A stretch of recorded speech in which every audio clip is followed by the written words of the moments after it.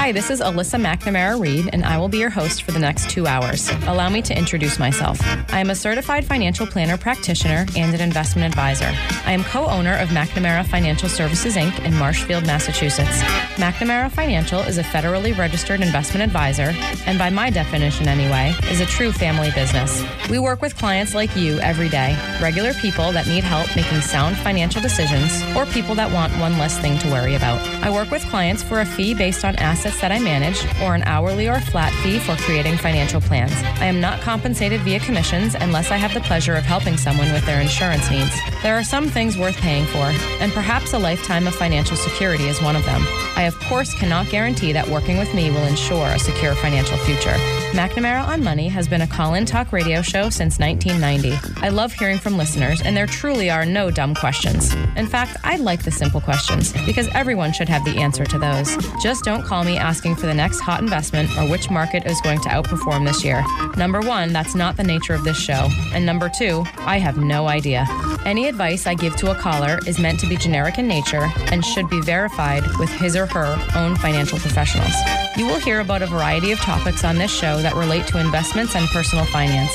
We try to cover topics that people can relate to regardless of their net worth or financial situation. And of course, we try to keep it interesting. I would crunch numbers for 2 hours or spreadsheet cash flows because I'm a total math nerd, but that wouldn't much make for good radio. Instead, I choose to educate people on topics surrounding big financial events in life, like marriage and divorce, kids in college, death of a loved one, career changes, and of course, retirement. I once heard that it is a smart man that knows what he doesn't know. I'm sure it was my dad that said that, and I'm also sure that it applies to women. That is why I invite guests onto my show that have expertise in different areas also related to personal finance. I feel it's important to note that the opinions of these professionals are not necessarily the opinions of McNamara Financial or any of its advisors. As long as we are on the subject of disclosure, I should note that while we may discuss investments and or markets on this show, that past performance is not indicative of future results. Thanks for tuning in. We are talking today about what not to do in a bear market. I am alongside, figuratively, Michael McNamara from sunny Florida there today. Mike, you with us? I am. I'm on the landline. Oh, well, you sound great. Yeah, good. I'm glad to hear that. Okay, so let's get started. So first of all, we've had a very exciting last couple of months in the financial markets, both stocks and bonds, and we haven't had this much excitement for a very long time, in fact about 10 or 11 years. So it's been kind of a relatively peaceful 10 years, but all of a sudden excitement is back. And there have been some fairly scary stock market movements over the last month and a half or so. And I thought we'd spend some time, basically this whole show, and we could probably broadcast for 6 hours with the material I have here. But, but the bottom line is we wanted to kind of get some information out there to folks about what's going on so that they hopefully don't make any bad mistakes in terms of their money. Markets are going to do what they're going to do, and investors kind of need to be prepared for that. But it's really what investors do about what markets are doing that gets them in trouble, and we're going to try to prevent some of that today, kind of given the circumstances.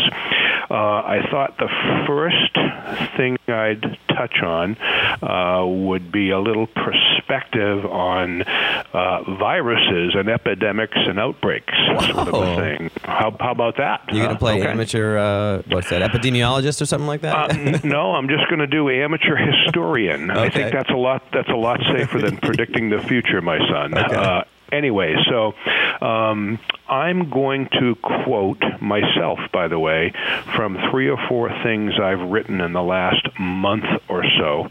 You have been busy. I have been busy. We like to keep our clients in the loop about what's going on, and when times get exciting, we get geared up and make our money in this business, sort of a thing. So we're going to try to educate our folks on the listening side here, and the 3 or 4 things I'm going to quote from are basically articles I've written or pieces I've written for clients. And what I think I'll do is a couple of times during the show, there are 4 separate articles articles that I'm going to quote from over the course of this show. And if anybody would like to request the written version of them, there's no cost. If you just want to email us questions at McNamara on Money, there are 4 pieces that I think will hopefully provide some information and some comfort for folks who might be a little scared about their money these days. I think we'll call it the Bear Market Survival Packet, Jess. How's that sound? Sounds great. Okay, so folks, as you listen to the show, if you did want to request the detailed version of some of the things that we're going to touch upon here, just email us at questions at McNamara on Money and say, can you please send me the Bear Market Survival Packet? And it's the long version of what we're going to talk about today, and I think anybody who's curious might find it pretty interesting. Anyway, so let me quote from myself, my son, just to get the show started. Nobody knows the future, but sometimes the past can be helpful and hopefully somewhat comforting. We've had a number of such, or I should say similar, health threats in the past. I will start with the SARS virus in 2003-2004 that also originated in China. And is also a coronavirus, I believe, right? So same strain of viruses, yeah. Yep. There you go. Okay, there was the bird flu epidemic in 2005, 2006. That was followed in 2009 by a new strain of swine flu. Oh, yeah, I remember pig flu. That's right. Yeah, and then really, really scary, an outbreak of Ebola in 2014, and that's a really scary disease. And now we've got this SARS, this coronavirus, but we just finished up the Zika mosquito-borne virus in 2016-17. So, yep. So the first comment I'm going to make, folks, is that we have had outbreaks of different viruses and health epidemics in the past, and we're all still here from a financial market point of view. I want to be very careful about, we're going to talk about what to do about the markets, but let's face it, let's just talk about people and infections and dying. Okay, this is any kind of an outbreak of health is bad, and some a lot worse than others. And human lives are at stake in these things, and we're not trying to diminish that whatsoever. We are saying that the financial markets of the world have recovered from this, and actually in pretty good fashion. Yep. And you kind of need to keep that in mind when you're going through a scary current time. So a little more history. The first case of the SARS virus was recorded in China on January 31st, 2003. Okay, on that day, the Standard & Poor's 500, which is basically a proxy for the U.S. stock market that we use, it was 855.7. Okay. Yep. So on Friday, January 31st, 2020, which is exactly 17 years after the SARS outbreak, okay, that's when the coronavirus began. And by the way, on that date, the S&P 500 was 3225. So in 17 years, through, by the way, the 6 epidemics that I've quoted, the U.S. stock market's gone from 855 to 3225, and that's an 8.2% per year compounded return for those 17 years. So my point is pretty clear. Yep. We figured out how to deal with these epidemics. Yes, there was a toll and suffering and misery, but we figured out solutions, and/or they ran their course. We've had an outbreak of virus. We've had 6 of them over the last 17 years. They've Yep. all been serious. They've all caused misery and a number of deaths. And as best we could as a world, we've gotten by them. Okay, and Most of them have had cures or have way in the background or contained. And the bottom line is that the financial markets of the world, keep going on. So that's kind of the measure. Over the 17 years and those 6 outbreaks, if you just closed your eyes financially, you earned 8.2% per year on the U.S. stock market. Yep. And again, I'll quote myself a little bit more here. Please know that any health issue that can grow to a potential epidemic status is a major concern for all of humanity. Forget about the stock markets. I would guess right now there are dozens of countries, thousands of government officials, and untold numbers of medical professionals across the globe working together on a cure and containment for this virus. It's a small planet, and thankfully there are a number of things we can all agree on and work together to solve. Such efforts sustain my hope about the future of the human race. I mean, think about it. Where the whole world is kind of on the same page of this. So it's a terrible tragedy, but at least there are some good things coming out of it. So that's kind of where I'm coming from. That's that's my. This is an aside, but the one I'm generally sort of an anti-cable news person, but I feel like the one good thing that cable news does is it keeps us on track with pandemics. You know what I mean?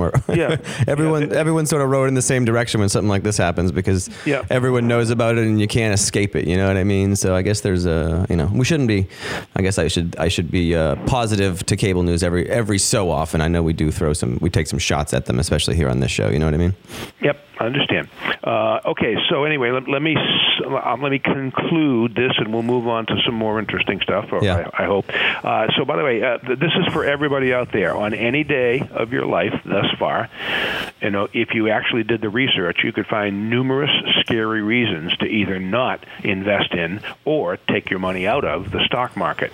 Those scary reasons will likely continue to exist for every day of the rest of your life. Yeah. Somehow, over the course of our lives, our standard of living has improved, and the financial markets have moved ever higher. Yeah. How this has happened is not a mystery to me. We spend way too much time paying attention to the bad things, and we don't really notice a whole bunch of really good things that have happened to us in society over the years.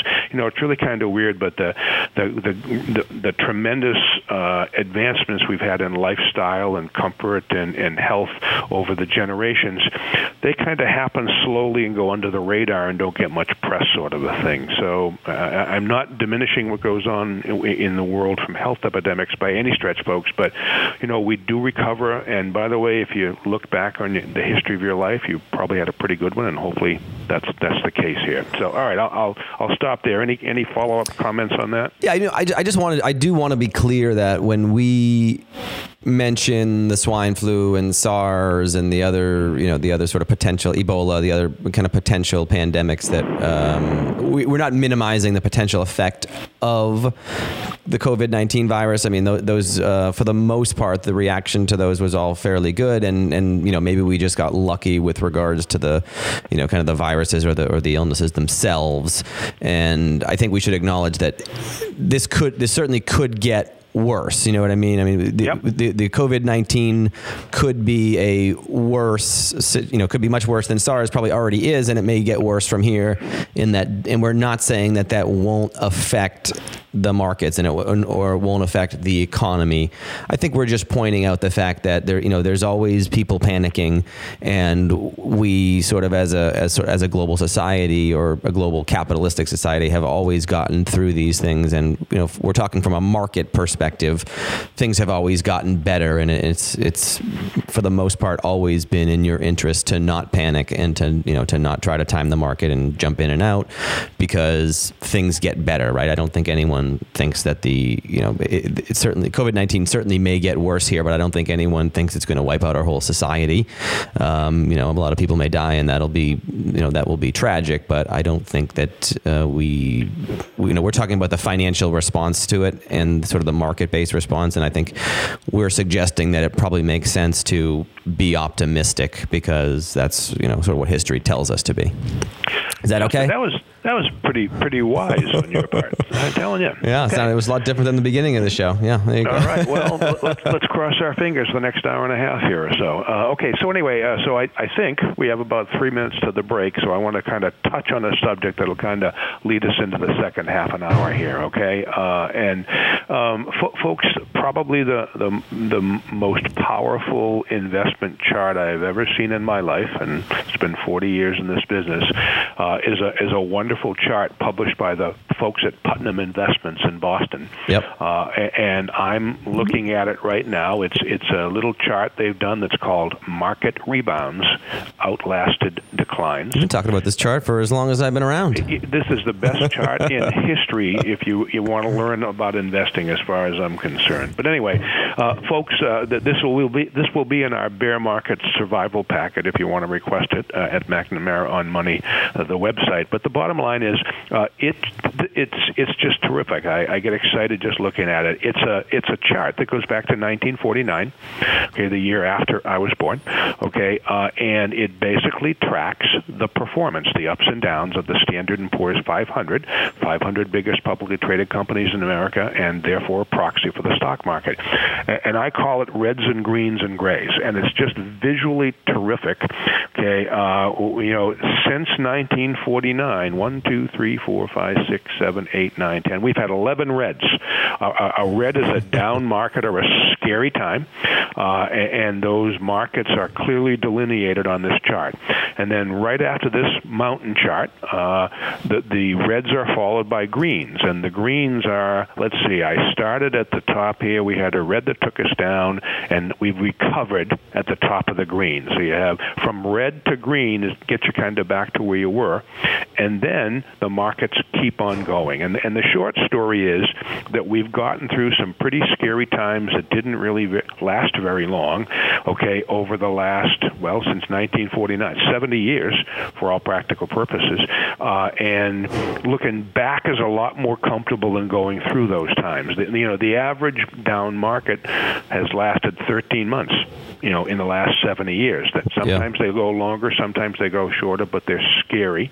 Okay, and by the way, we define a bear market as down 20%, and we've had some that have gone a lot further than that. But folks, I'm going to kind of quote from this chart in the next half an hour session here, but it's called Market Rebounds Outlasted Market Declines. It's the most powerful investment chart in the world, because you can look back at some scary history and kind of figure out that we still kind of, as a planet, kind of survived and came through all those things. So there's a lot of comfort there from my point of view. So I think, shall I dare to take a break here, Justin, and see how that goes? I don't know. Let me. Oh, yep. I'm getting the thumbs up on a break.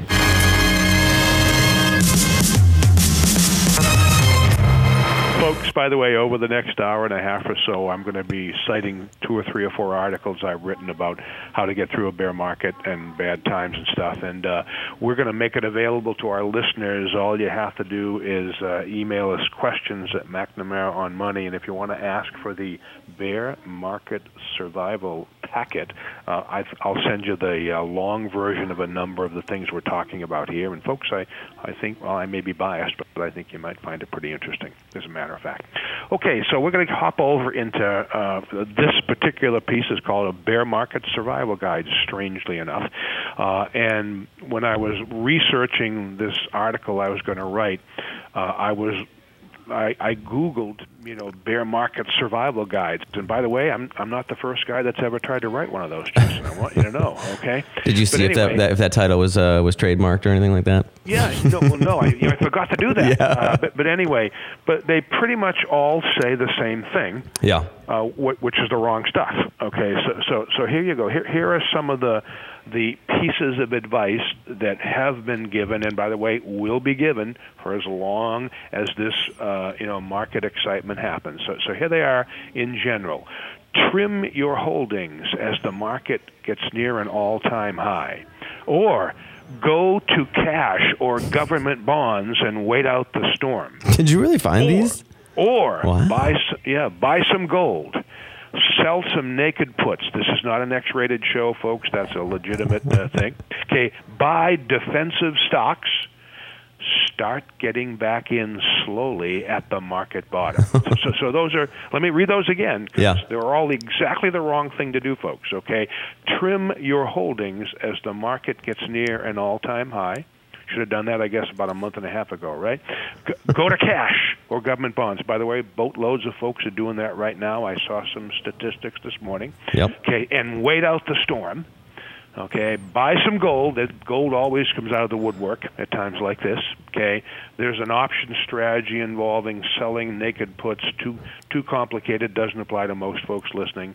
Buy defensive stocks. You know, people have to brush their teeth, so buy toothpaste stocks. People have to eat potato chips. They're not going to stop that. Campbell's soup. Get some Campbell's soup. Yep. Yeah, there you go. Campbell's soup. Okay, or start getting back slowly at the market bottom. By the way, folks, these strategies will all work absolutely terrific for those of us who know the future and know when the market will fall, for how long, when it will rise, and which investments to own for how long. Okay, these make me nauseous because they all imply that we know where we are now in any kind of a financial situation and where we're going and for how long that's going to be. And then, okay, let's see. I'm predicting the market bottom is going to be on May 3rd of this year. I'm sitting on the cash until people listening. Please, we don't know the future.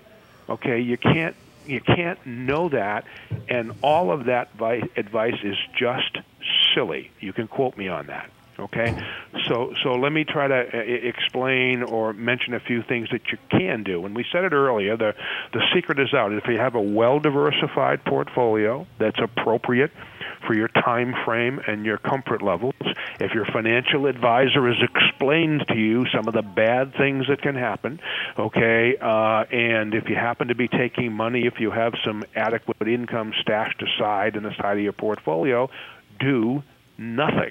You already prepared for this with the strategy that you have and the portfolio, and if you're working with a financial advisor. Okay, so very quickly, average down stock market since World War II, okay, is basically 13 months. Mm-hmm. Okay, average recovery, okay, good market, 3.5 years. Okay. And, during every one of those reds and greens that I talked about in that Putnam chart, market rebounds, outlasted declines, we always got better and things always went higher. Okay. Folks get really nervous. By the way, I sent this piece out to our clients a little while ago. Okay, so I'm thinking, Josh, here's some good advice. So you know how people check their monthly statements every month? I do. Yeah, we certainly know that, right? So I'm thinking that if the average down market lasts 13 months, okay, then it gets better. You just don't look at your statements for the next 13 months, okay? That's right. Okay, yeah. Well, by the way, and some of our clients do actually take us up on that advice, and they're generally happy about it. I mean, that's anecdotal. I don't have any science to back that up, but we have heard just don't look does work if you can do it. It's not easy though. Yep. Well, by the way, so we have hundreds of clients we work with, but some of them looked for 2 or 3 months and gave up looking and said, "I'm just going to close my eyes till this is over." Folks, that's okay, because it's unless the world comes to an end permanently, which by the way it seems to every once in a while, but it hasn't yet. We'll get through this, okay, and stay. So if you're prepared for these things, then doing nothing is literally, for most folks listening to me out there, okay, the best thing to do. Yeah. Yes, that means you had to have enough time to leave the money alone. Yes, that means that you had to have some income set aside if you're taking income, but you can prepare for stuff like this. Being prepared for anything is a lot better than trying to guess when the good and bad times are going to be and what you're going to do about it. It's just kind of almost financial suicide to start doing things like that, folks. Yeah. Okay? And let me if I could just follow up on something you said a bit earlier. Sure. All of the advice that you just read, which, and obviously that you're cherry picking from some columns. I know there are a lot of folks out there giving the right advice, which is, ideally, what your appropriate asset allocation is, and therefore you should be prepared for, hopefully whatever the market gives you. But though, things like, buy some gold at the top of the market, or start to trim your holdings, or start to buy government bonds or cash, those do all in theory, work very, very well if you know when the top of the market is and if you know how long the downturn is going to last. But it just, I mean, it doesn't work that way, and you don't even have to look that far back in history, right? I mean, October of 2018, the market started dropping, and it dropped about 19%. And if you had, and right now we're down about 12%. So if you had implemented this strategy and said, oh no, the market is tanking, I need to go buy some cash and some gold and some government bonds, then you do. Was that you? No. That was the operator was breaking in. I think you have a call. Then that would have worked maybe for 8%, right? Because you went from 12 down to 20, but then the market immediately rebounded, and then what do you do then, right? I mean, the problem is that it's just so hard to time these things, and the beginning of every downturn, the news starts to come at you and say, hey, is this the next big bear market, right? I mean, we had that certainly was happening last October through December when the market was down almost 20%. But then it rebounded, and that was sort of the end of that up until now. So that's the problem is that you just don't know. And I know you've already said that, but I want to reiterate it. It's just, there's no way to tell. I mean, this sounds like it's going to be terrible, right? Oh, the COVID-19 virus, it's going to be here forever. It's going to stop production in China, and that's going to ripple throughout the global economy, and the markets are going to react and go way down. That sounds perfectly rational at this point, but it may not play out that way. And this, for all we know, this is the end of it, or it could get worse, and there's just no way to tell, which is why trying to jump in and out of the right investment strategy for whatever second you're in is just too difficult. And extremely unfortunate for most folks who practice that. I'll just leave it at that. Yep. Okay. So number one, if you do look at your statements, I'm only half facetious, okay, but if you do look at your statements, okay, don't do anything about it, folks, okay, and you can certainly take a peek at your monthly statements. It's your money, but if you do and your emotions get rising, it might cause you to do something silly or unwise. So you just have to be careful about that. But anyway, so here's another little helpful hint. It's at times it's a lot better to think in percentages as opposed to dollars, folks. Okay, so I'll make up an example that's easy to do the math here. If you open up your monthly statement, folks, okay, and you take a huge gasp and you look at it and say, "Holy cow! I have lost $10,000 in the last month." Okay. Well, first of all, you haven't lost anything unless you sell your account right now. Okay. Go to cash, and then, by the way, you just guaranteed yourself that you lost $10,000. Okay. I prefer to say, and have been right so far in my life. Okay. That's right. You're batting 100%. You are temporarily down in value $10,000. And if you close your eyes and pray, history says that will be temporary, and it will recover, and it will go higher. So, folks, if you're down if you've lost $10,000, the only way you do that is to sell your portfolio and officially create that loss for yourself. If you sit there and look at it and do nothing and pray, and if you open up your next month's statement and it's gone away, I guess that was called being temporarily down in value, and I'm not being cute, folks. That's what it's been for a long time. Okay, but anyway, so a loss is not a loss unless you make it so. But the second part of that is,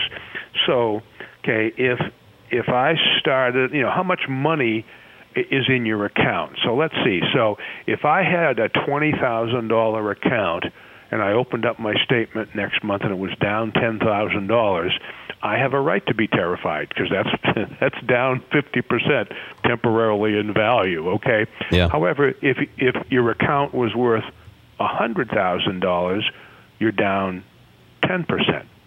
Okay. And if your account is worth $1 million, you're down 1%.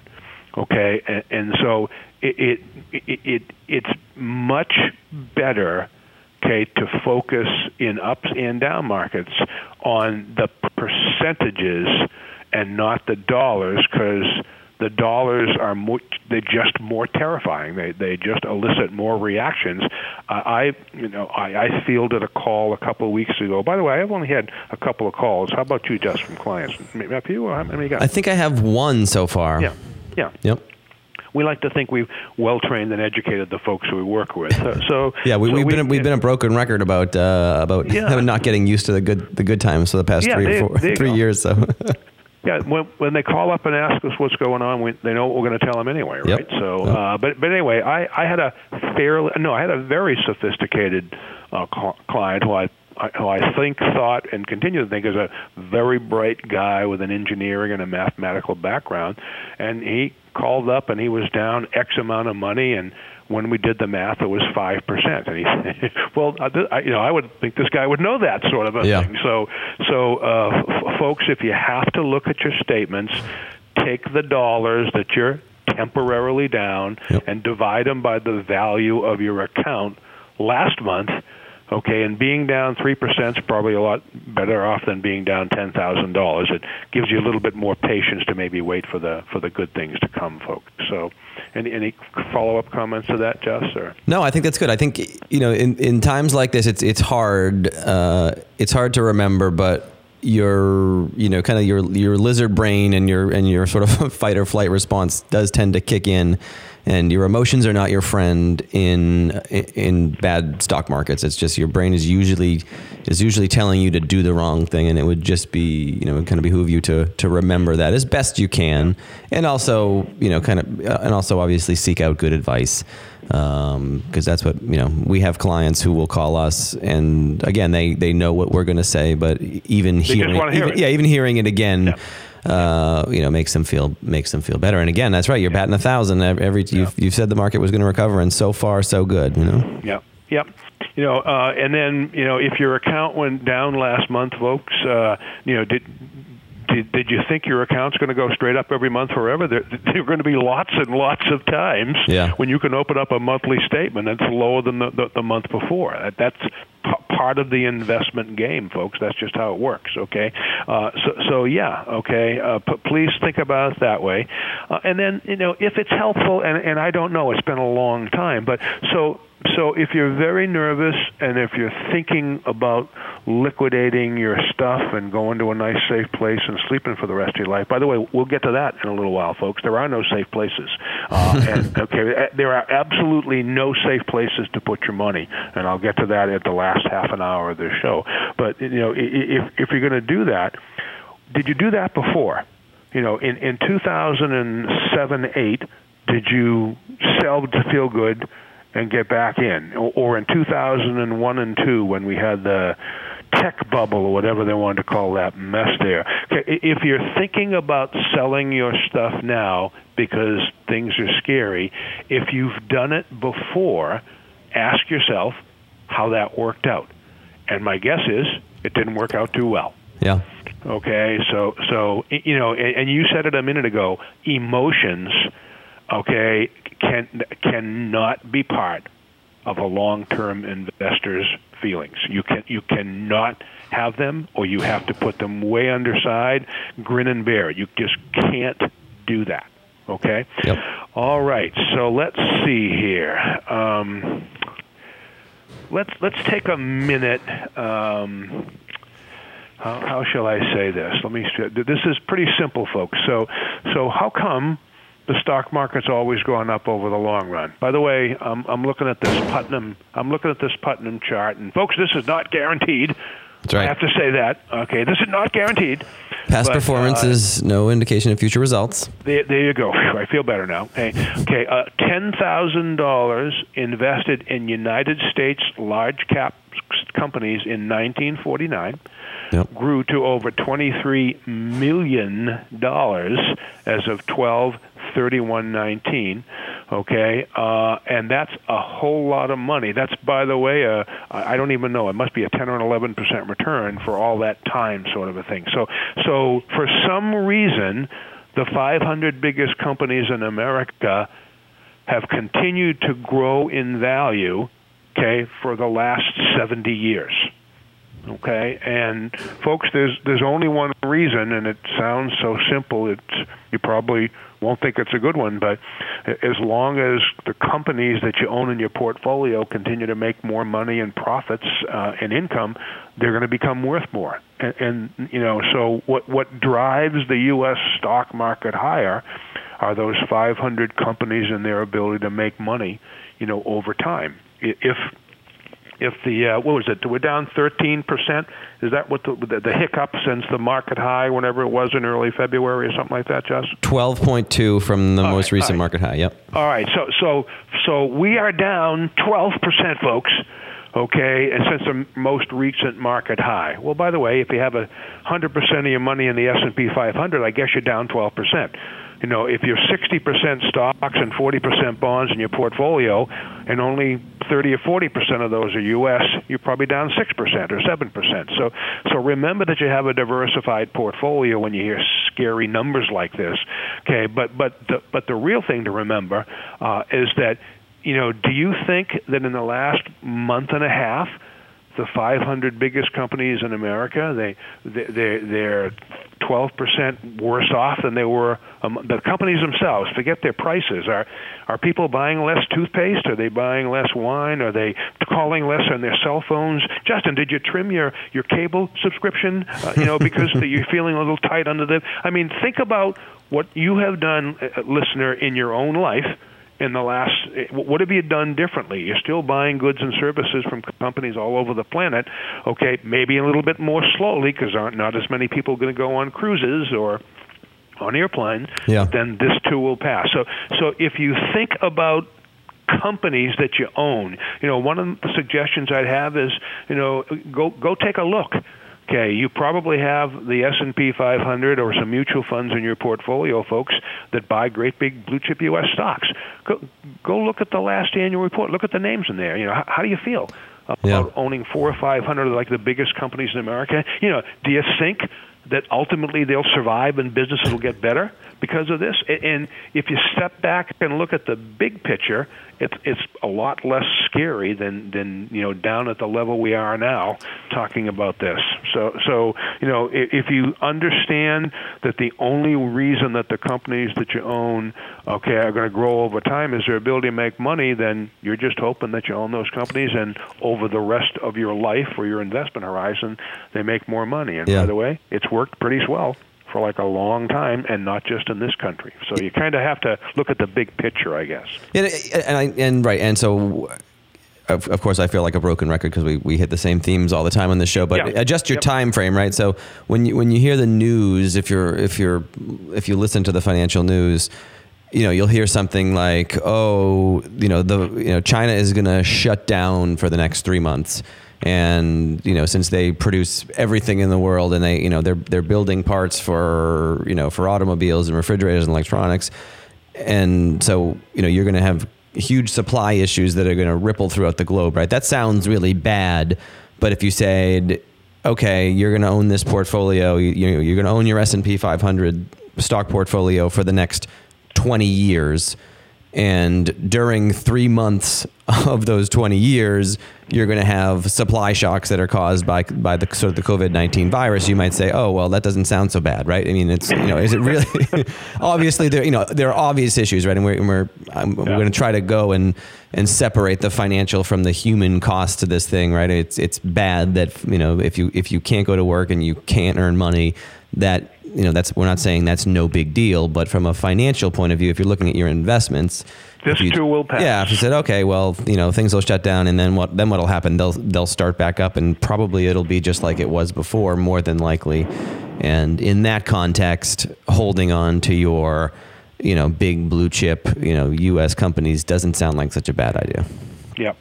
Yep. So folks, just remember, okay, by the way, if you have a portfolio that's 60% U.S. stocks and 40% U.S. bonds, I'm just making this up, folks. Okay, if the stocks go down 20%, by the way, bonds are way up this month.